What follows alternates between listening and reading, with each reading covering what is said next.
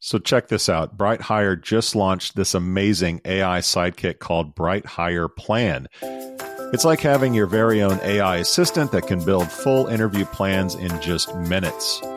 Imagine going from a job title to a thoughtfully crafted, inclusive job description and a full structured interview plan in minutes. No, not hours anymore. It's a game changer for recruiters and hiring managers.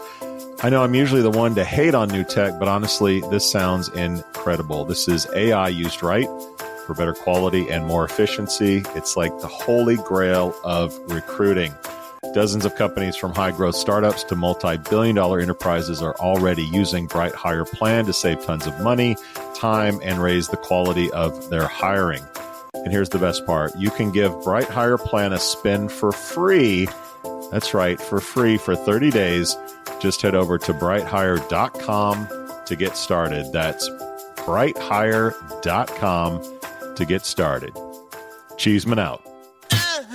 Like Shark Tank? Then you'll love Firing Squad. Chad Sowash and Joel Cheeseman are here to put the recruiting industry's bravest, ballsiest, and baddest startups through the gauntlet to see if they've got what it takes to make it out alive. Dig a foxhole and duck for cover, kids. The Chad and Cheese podcast is taking it to a whole other level. Oh, yes. It's another Firing Squad, everybody. What's up? It's your favorite guilty pleasure. That was orgasmic. AKA the Chad and Cheese podcast. I'm your co-host, Joel Cheeseman, and as always, the Barbie to my kin, Mr. Chad Sowash, the sexy is on the line, and we are just excited. We got a Scott in the house, everybody. Welcome to All Things Scottish. Our slogan is, if it's no Scottish, it's crap! Let's welcome Fraser, don't call him Fraser Patterson, founder and CEO at Skillit. Fraser, welcome to the podcast. Hey guys, thanks for having me. Good to have you here. Little intro. Yes. So I was, as you pointed out, I was born in Scotland, which you've made quite a thing of. Yeah, I grew up holding a tape measure. I come from a construction family and was kind of pulled into construction, pushed into academia by a grandfather. I went to this like Harry Potter like boarding school in the north of Scotland, and then kind of made my way. No, literally. When I saw Harry Potter for the first time, I actually thought it was filmed in my boarding school. It's uncanny. It's fascinating. Holy shit. And and fell in love with a math teacher and math. And from there kind of became a carpenter. I was an apprentice. I was a journeyman carpenter. And I was also a math teacher and lecturer and researcher. So, live in New York, married, kids, and love cooking and building startups. And I'm a kind of extreme optimist with a passion for leading indicators of bad news. So you fell in love with a math teacher. Yeah, that's another podcast. So you fell in love with a math teacher. That actually just slipped out. Did you marry the math teacher? I bet it just slipped out. What are you doing, step bro? God, I appreciate that I was in an all boys school. And I let's put it this way, mathematics was packaged well as a subject to me. And I fell in love with the subject. He just said packaged. Fraser, by the way, has never heard our show, so he's in for quite a ride on this one. I got to know, do Scots construct? Is it like a kilt and a tool belt like combo that you can wear? Is nice. Popular in Scotland? Well, I mean, all Scots have got their own clan's tartan. So mine's the Patterson. There's an Anderson, which is my mum's maiden name. But I can't go to like the Home Depot equivalent in Scotland and get a tool kilt. It's been a while, so none of that was available. This is going nowhere. So let's tell him what he's won, Chad. It's the dry Cheeseman jokes. It works great on the weekly show. Should be great. Yeah. Okay, Fraser.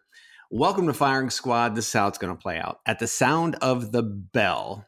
There it is. You're going to have 2 minutes to pitch Skillit. At the end of those 2 minutes, we're going to hit you up with 20 minutes or so of Q&A. Be sure to be concise or you're going to get the crickets. That just means tighten your game up. At the end of Q&A, you're going to receive one of 3 of these. Either big applause, Skillit serves up a full course, Michelin-rated meal. Talent and companies will be hungry for this platform, baby. A golf clap. You're going to need a new chef and sous chef because Skillit is leaving a bad taste in our mouth. And last but never least, the firing squad. Instead of Skillit, you should kill it. Get back into the kitchen because you're going to need to cook something else up. That's the firing squad. Are you ready? Brutal. Love it. Yeah, ready. All right, Fraser, your pitch starts in. Yeah, so Skillit is building the world's first data-driven skilled labor recruiting platform for the construction industry. So we provide mid-market and enterprise contractors with really kind of easy access to a rapidly growing network of the nation's best craft workers. So like carpenters, electricians, plumbers, concrete workers, and a suite of tools that are basically purpose-built to make craft recruitment, radically easier and faster and smarter for the recruiting team. So we do this by collecting data across hundreds of variables from each and every worker directly. We don't scrape data. This comes right from the worker. Everything from trade experience, skills, qualifications, attitude, desired pay, even like their future moving plans. And this gives employers for the first time kind of accurate, like full 360-degree understanding of a craft worker. But it also means they can actually find and hire the best employees that they're looking for. It also enables us to build powerful software that automates a lot of the kind of rote work that craft recruiters have to do every day. So that frees them up to do more important stuff and be the hero of their organization, if you will. Today, we're laser focused on solving our customers' biggest hair on fire problem, the skilled labor crisis, so sourcing skilled labor. But and we're doing that by becoming America's best matchmaker to craft labor and employers. But the big vision here is use this proprietary data set that we're building and this digital infrastructure to really train and upskill our talent network so they become increasingly, important to our employers. And if we can achieve that, then I think we can make skilled labor one of the greatest assets on earth and actually increase the quality and quantity of skilled labor in the world. And that way, I think we can achieve our housing and infrastructure and clean energy goals. We'll take it. All right, Fraser, it's already been touched upon. We're recording this right around lunchtime, or I am at least. And when I hear Skillit, I think of the Grand Slam breakfast at Denny's, but that's a different episode altogether. How'd you come up with the name? Was it a hard decision? I mean, I get it as I look at it. What was the number 2 name that you were going with that lost out? Talk about how you came up with the brand. There wasn't a number 2 name. So August 2019, took a vacation with my family. I was exhausted, and I was I'd built this vertically integrated GC in New York, and we were struggling to hire craft labor, so carpenters and general labor. And while I was thinking about how there had to be a better way to do this, I was actually reading a magazine, and there was an article called a company called Design It, one word. And it reminded me of this article that I'd been reading and this kind of like train of thought about, the 4-year college degree, the ROI on that is starting to play out. It's not very good. And the future, I don't think, is degrees or school, but skill. And so it had this kind of, energy behind it. It was a bit of a thumb in the eye to, all the folk throughout the years that kind of made fun of me for being a carpenter and a laborer. And so it had a kind of like, it had a kind of fuck it energy to it. And so Skillit, that's where the name came from. Okay. Skillit, so you have like a nice folksy, I'm a carpenter, sort of a Jesus Christ angle to your picture. But you've founded other companies, you're an advisor, like you're a business guy, but you don't have experience particularly in recruitment or employment. So how'd you land here, and how is your lack of experience maybe an asset into this business? Yeah, that's a good question. I mean, as I mentioned, I founded the company in 2021 after being a GC on the hiring side. So I'd been struggling to acquire, craft labor and retain and train and upskill craft labor. I'd also been on the other side. So as you pointed out, I was a carpenter for many years. I was on the trade side. So I kind of started to realize that the problem we were facing was really a data problem. So a lot of my time as a contractor was spent in the dark, not knowing how to source workers because we've just ignored them for, forever, frankly, right? The deskless worker. We've built all these tools for knowledge workers and not craft workers. No way to use job boards well because the data isn't there. You can't really assess people's skills, so you don't know how much to pay them. Connecting with them is really tough. And so, I think that Skillit was born out of that frustration. But there was definitely a naivete, but I think it also gave us a unique insight. This isn't a labor issue, in my opinion. It's a data issue. And I can speak a wee bit more about what it means to be skills focused instead of like role and job focused, because I think that's the future. But we're already starting to see how this plays out in really interesting ways. It's also behavior focused, because we take a look at, yes, all the kind of like white collar, there are a lot of types of positions that automatically went online, that went to job boards and so on and so forth. Construction wasn't that, right? So how do you get candidates into the system? Because this isn't the usual way they find the job. And obviously for you to scale, you need to get those candidates into the system so that they fill out all that information about them so that you have the data and you can actually make this happen.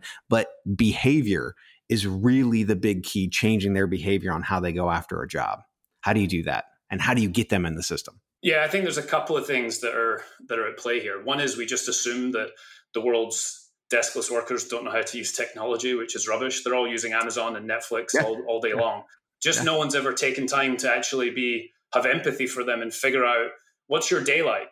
So, if you're standing by a pile driver in the freezing cold with gloves on, maybe, downloading Zoom and getting on an interview isn't the best way for you to get, in front of employers. And I think the other thing as well is the world's seen a huge change in the last 5 to 10 years. The trend has been for more and more workers to expect more because they're on Netflix, because they've got these natively digital experiences. They want a faster, easier recruitment process themselves, but also they're moving away from gig work.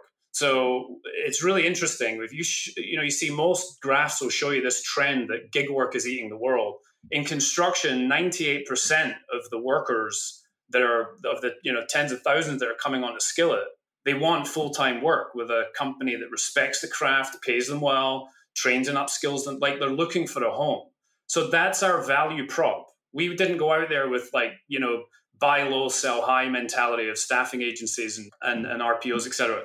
This is essentially going out and saying, if you create one Skillit profile, which we make super easy to do, just to give you a wee insight there, it's a self-serve process, captures a lot of great data on their skills, their expectations. We also have proprietary craft assessments that show them for the first time how they actually compare to other workers nearby.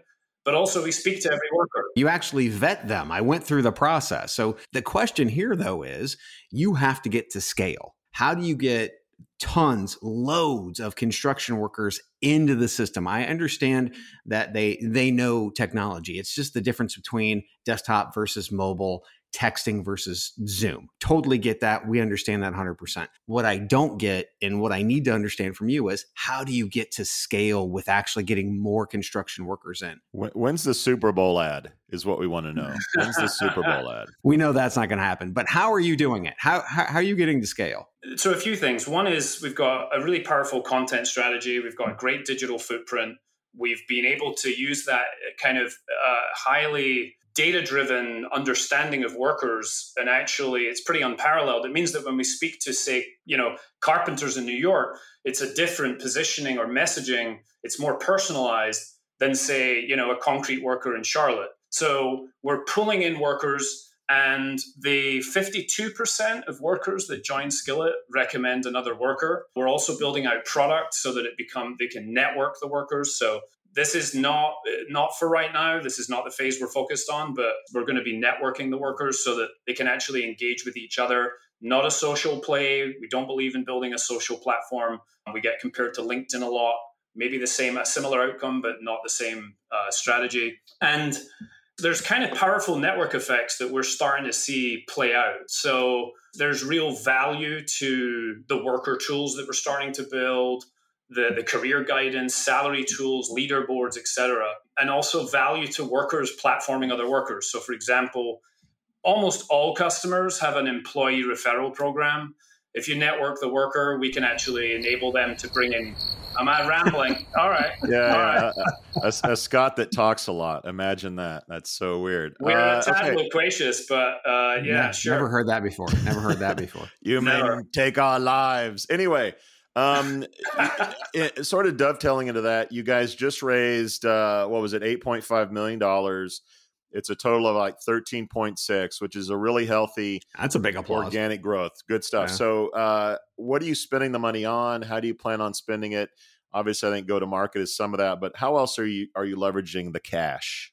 Yeah, so obviously expanding our sales, marketing, customer success teams, product and engineering teams. We've started a really successful sales rollout. So we want to basically be building on the implementation and activation and expansion of customer accounts. I think really importantly as well, it's a good, healthy signal to our customers because they're looking to build. A lot of these companies have multi-year project pipelines. And what we're essentially building out is a craft recruiting and intelligence platform that has essentially several years of capital in the bank as a runway. So they can confidently engage with us. I think that goes a long way to giving these larger mid-market and enterprise customers confidence that we're going to be around for the next few years to build this out and they can rely on us.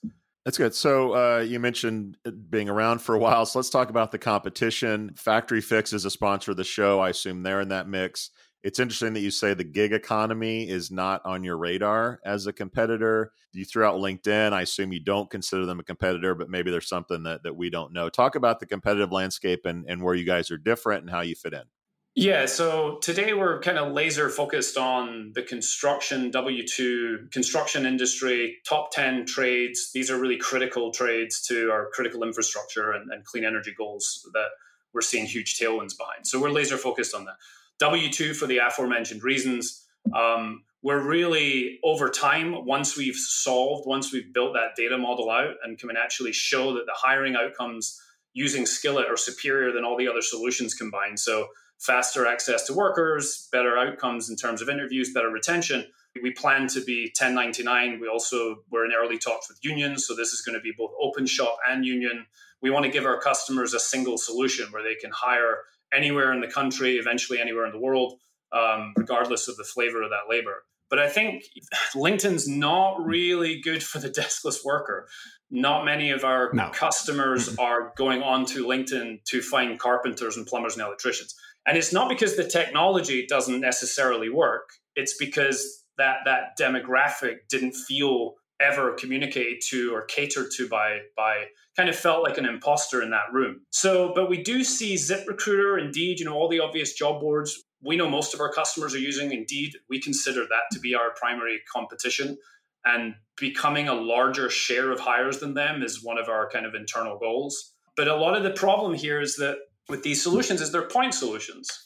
They're not really truly verticalized. They haven't understood the worker. They don't build out the tools to make the process. There's no automation potential, and often it just exasperates all the downstream problems. So I'm going to go back to products and things that obviously employers care about the most. So what is the current size of your database, and what is your internal goal for the end of the year? What are the marks you guys are trying to hit? So we don't get into the numbers because how we're actually acquiring the workers is a wee bit proprietary, and I get into trouble when I talk about actual numbers on the worker side. But just to be clear, sorry to disappoint, but it is what it is.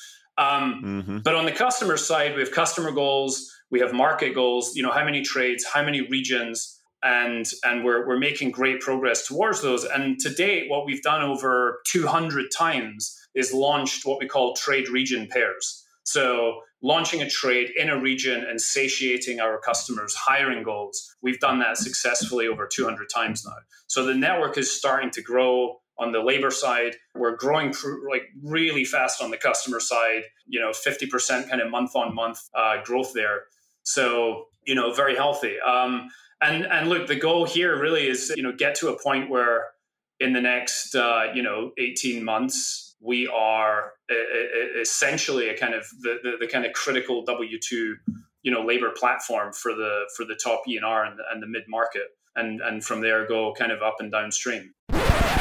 What's up, guys? I got a question for you. What happens when you bring the power of AI to programmatic advertising? Well, game-changing efficiency, of course. What does that mean to you? Improved conversion rates, reduced cost per application, and ultimately the one metric that we all know truly matters, reduced cost per hire. Sounds pretty good, right? Well, great news. This technology already exists. Introducing HireMaster.ai. HireMaster.ai is a data-driven model that analyzes a wide range of data sources. It considers factors such as candidate demographics, job type, industry, and historical performance data. It continuously monitors and optimizes your job advertising campaigns to adapt to changing market conditions and maximum results. HireMaster AI empowers recruiting teams to work more efficiently and effectively by automating certain tasks and providing valuable data-driven insights. Why not give it a shot today? Learn more and start your trial by visiting HireMaster.ai now. That's HireMaster.ai. Okay, so it sounds like the way that you're rolling out is more of a regional effect. You're picking areas that are highly, let's say, for instance, in need of construction. I'm sure you're doing your research in that area, and then you're rolling that out region by region. And you're doing that not just with all of your, construction and pipe fitting and so on and so forth. You're doing that specifically in certain areas and then starting to grow that. Is that correct? Yeah, so the strategy here is really acquire high quality demand, so high quality customers. That gives us the ability to then acquire local supplies of labor, and then we can repeat that and go land and expand with those customers. But also that means we can build the labor supply and then start an outbound motion to pull in customers who are essentially hiring for the same trades in those regions, right? Like carpenters in Nashville and kind of electricians in Phoenix. And we've been really methodical about how we do that because, we've developed a kind of labor, we call it a labor acquisition investment formula. Like we're quite literally figuring out what is the cost of acquiring labor in all these markets and what are the top regions and what are the top trades, crane count, all of these variables go into our kind of mix to inform our go-to-market. Okay, so when you actually go into these areas, are you working directly with unions as well? Because in many cases, they are the supply. And to be quite frank, you could be the operating system for unions. And I mean, obviously, there are several unions that you're going to be touching. So is that one of the strategies that you want to be the operating system for the unions that are out there who really have the supply already baked in? Yeah, we were actually in Washington just at the end of last year with the TAUC. So we're starting early conversations with unions. Most Skillit can get very large with purely open shop. It's 88% of all of the skilled labor in the US is not affiliated with a union. But we think that there's huge value to partnering with unions over time. And yeah, very possibly helping to digitize and power their haul experience, their dispatch experience. They have similar challenges to what our customers have in terms of acquisition of labor, recruitment, retention, training, upskilling. So yeah, I think we can help power their members' experience, but that's a little bit off from now, not our primary focus. So right now we do have a limited labor supply, as you had said before. I mean, when Joel and I went to school, we actually had what they had comprehensive high schools where you could go through, instead of trying to get ready for college, you would go into electricity to be an electrician, to be a carpenter, to be, a plumber, et cetera, et cetera, et cetera.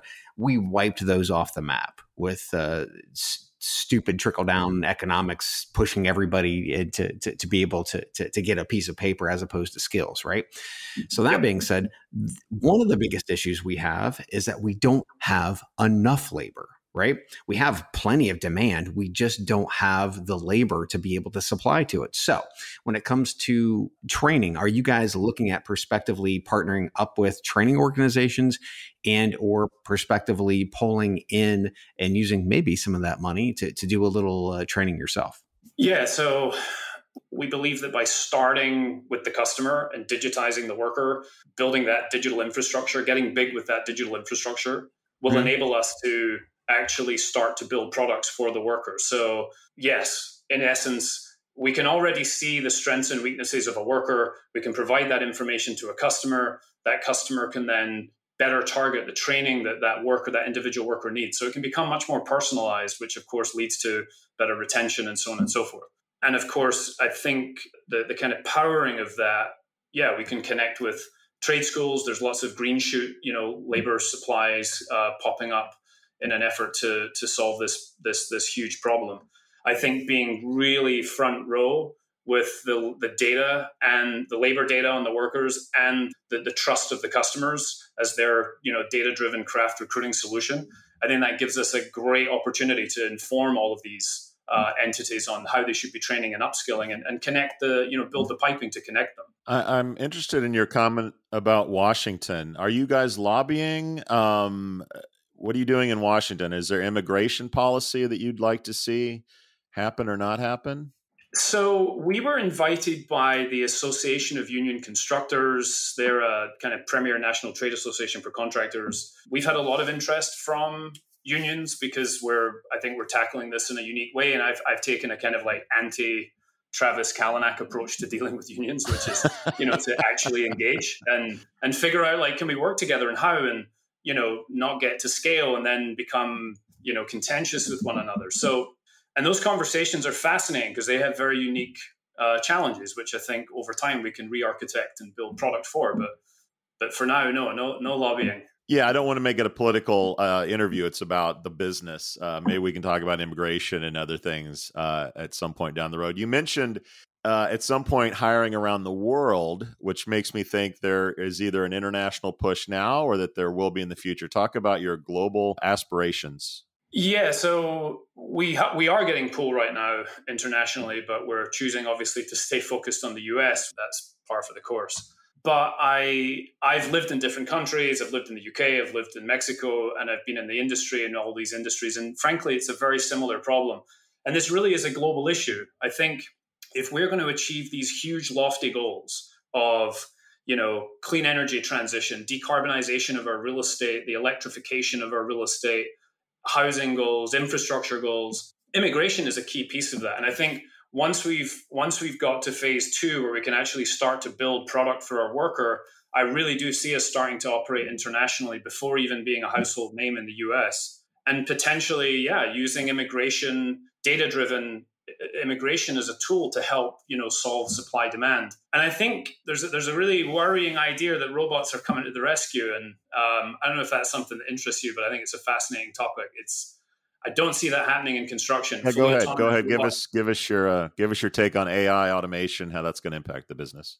I mean, we've seen huge proliferation of AI across media, banking, healthcare, but that's because these industries naturally produce, massive amounts of information, white papers, blogs, etc., social posts. That's how you train on a large language model with power and AI. There's no data in construction. There's no data flying off of a carpenter each time they're, doing some trim work.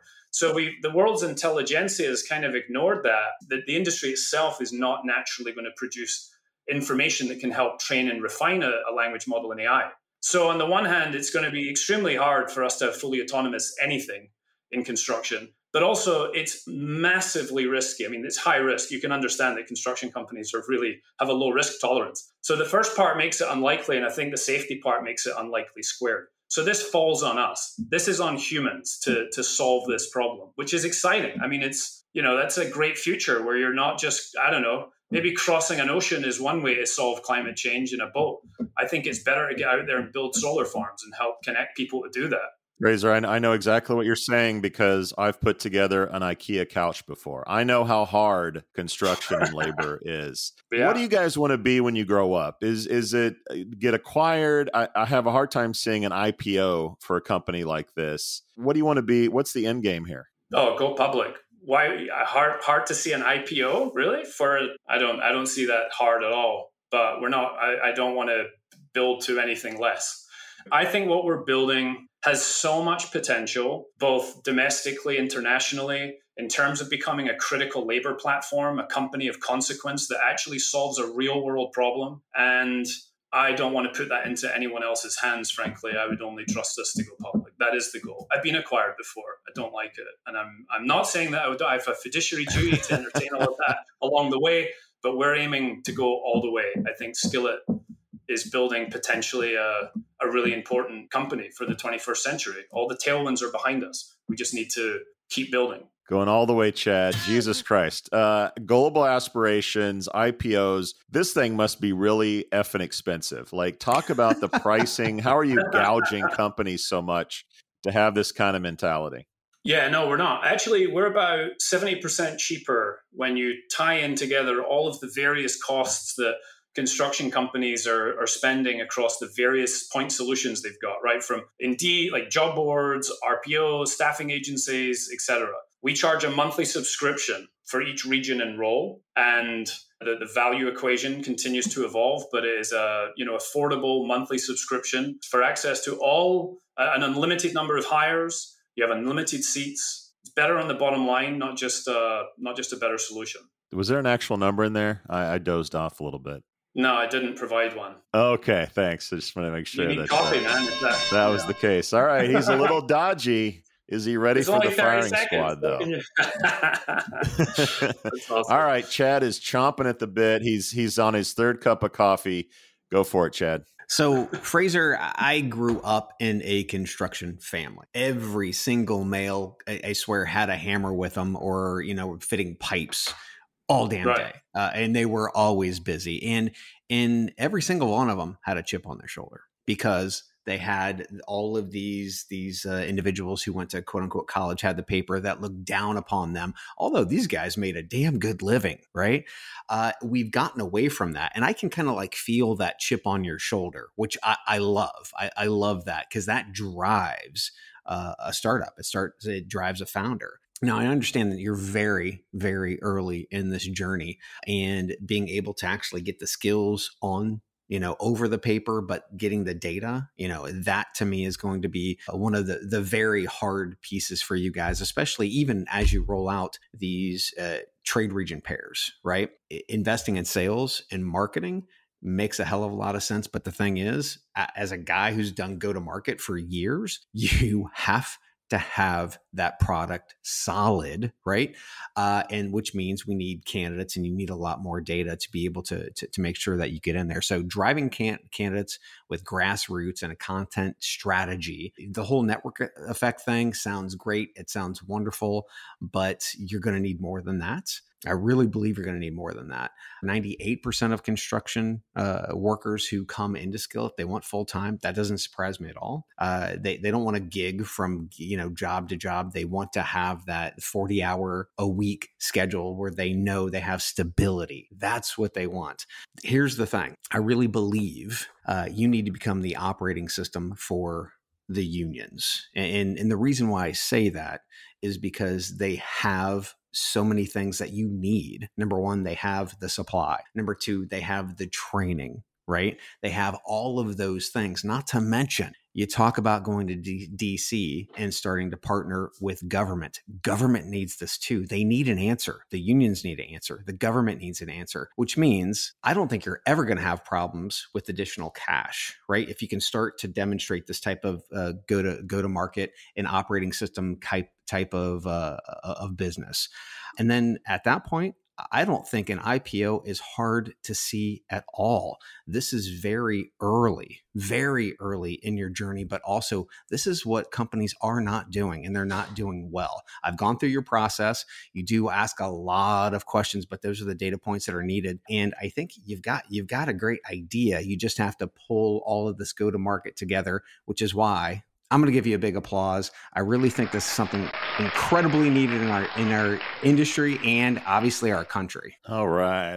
Thanks, Chad. Or Fraser, don't get cocky because it's my turn. And I'm going from big chips on the shoulder to big waves in the ocean. Listeners know that I love a good wave. It's much better to be a pretty good surfer on a great wave than a great surfer on a shitty wave. A little tidbit of information for our listeners. According to a report by Deloitte and the Manufacturing Institute, an estimated 2.1 million manufacturing jobs could go unfilled by 2030, and the cost of those missing jobs could potentially total $1 trillion in 2030 alone. That means there's demand and not enough supply, which means, my friend, you are in the catbird seat for an industry that is going to need money, influence, attention. We mentioned government a little bit. We didn't mention the IRA in this call, the Inflation Reduction Act, which puts a lot of money into repairing, let's be honest, a crippling and decrepit American infrastructure that needs a lot of help. There are 7 million or so men, I believe, on the sidelines that are just opting out of the workforce. I think that the society's impression of laborers is changing slowly but surely. They're not viewed as losers like they were back in the day. I think that all that bodes well for your business. I hope you prove me wrong on the IPO thing, and maybe I'll even buy a share or two if you actually get on the NASDAQ. I think this is also a global problem. There's a little thing called a war going on in Europe. Ukraine's going to need to be rebuilt. Europe as well is going to pitch into this process. I think it's all very good. Immigration, as you mentioned, I don't see that changing. I think that's a political grenade that no one's touching, which means the labor supply is going to continue to be short, which means companies are going to be paying you a lot of money to help solve their problems. I have a hard time finding any bad around this business other than maybe unknown threats that we don't see. I don't see any Coke competitors out there that'll squash you like a bug. So for those reasons and Chad's alone, I too am giving Skillit a rousing applause, and it's making me a little hungry talking about it. That, my friend, is a double buy rating, which gives you big applause, the Careless Whisper. Big applause. Yes, big applause. And of course, I got to play it one more time. Welcome to All Things Scottish. Our slogan is, if it's no Scottish, it's crap! All right, Fraser, you survived the firing squad. How do you feel? Feeling good. Yeah, enjoyed it. Good format. And great to meet you guys. Keep doing the great work. It's awesome. Can we consider that a round of applause for our show as a first time? Joel needed hugged a lot when he was a kid. Yeah. I need a hug. All right, Fraser. Yeah. Before you leave us, where can our listeners find out more about the company? Skillit.com, Skillit.com. We're also on LinkedIn, obviously. And you can find us on Twitter and Facebook. It's Skillit USA. No TikTok? We are on TikTok, but I think it's probably Skillit USA. Okay, good. All right. Well. All right. It's fairly new. Good to hear it. I would have changed my review of the product. And with that, Chad, another firing squad is in the can. We out. We out.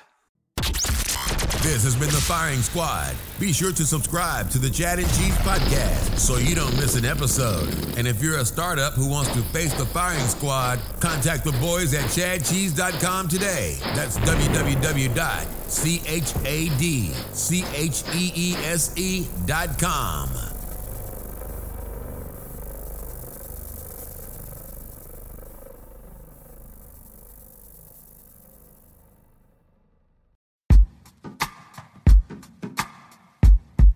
The Jim Stroud Podcast explores the discoveries and trends forming the future of our lives.